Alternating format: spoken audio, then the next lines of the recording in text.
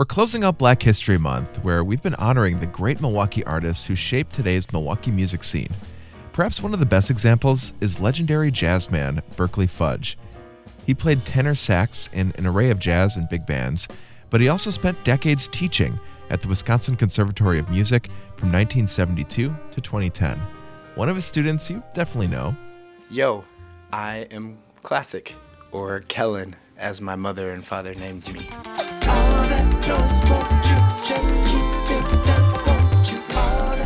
Classic spent years studying under Berkeley, from grade school all the way through high school.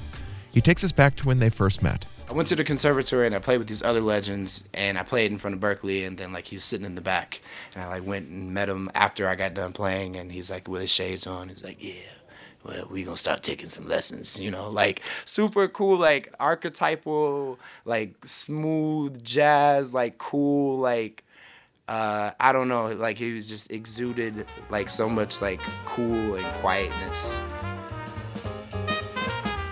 Classic says their lessons were about as jazz as you can get. There wasn't always a lesson plan per se.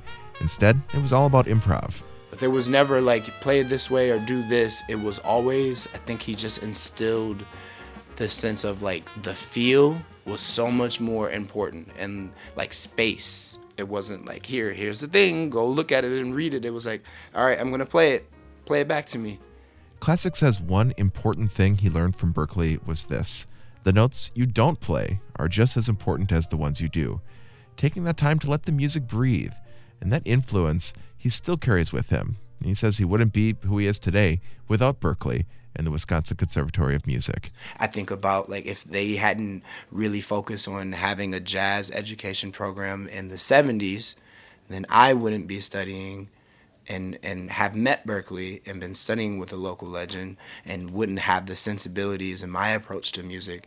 And most certainly, maybe I'd be doing music, but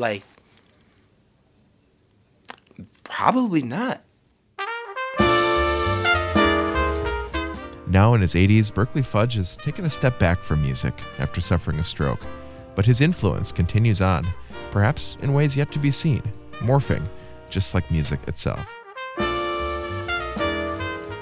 And our thanks to Mark Davis of the band We Six. He was a bandmate of Berkeley's and helped us track down the recordings you heard in this story. For more from our series for Black History Month, just go to the music section of radiomilwaukee.org. I'm Nate Imig for 88.9.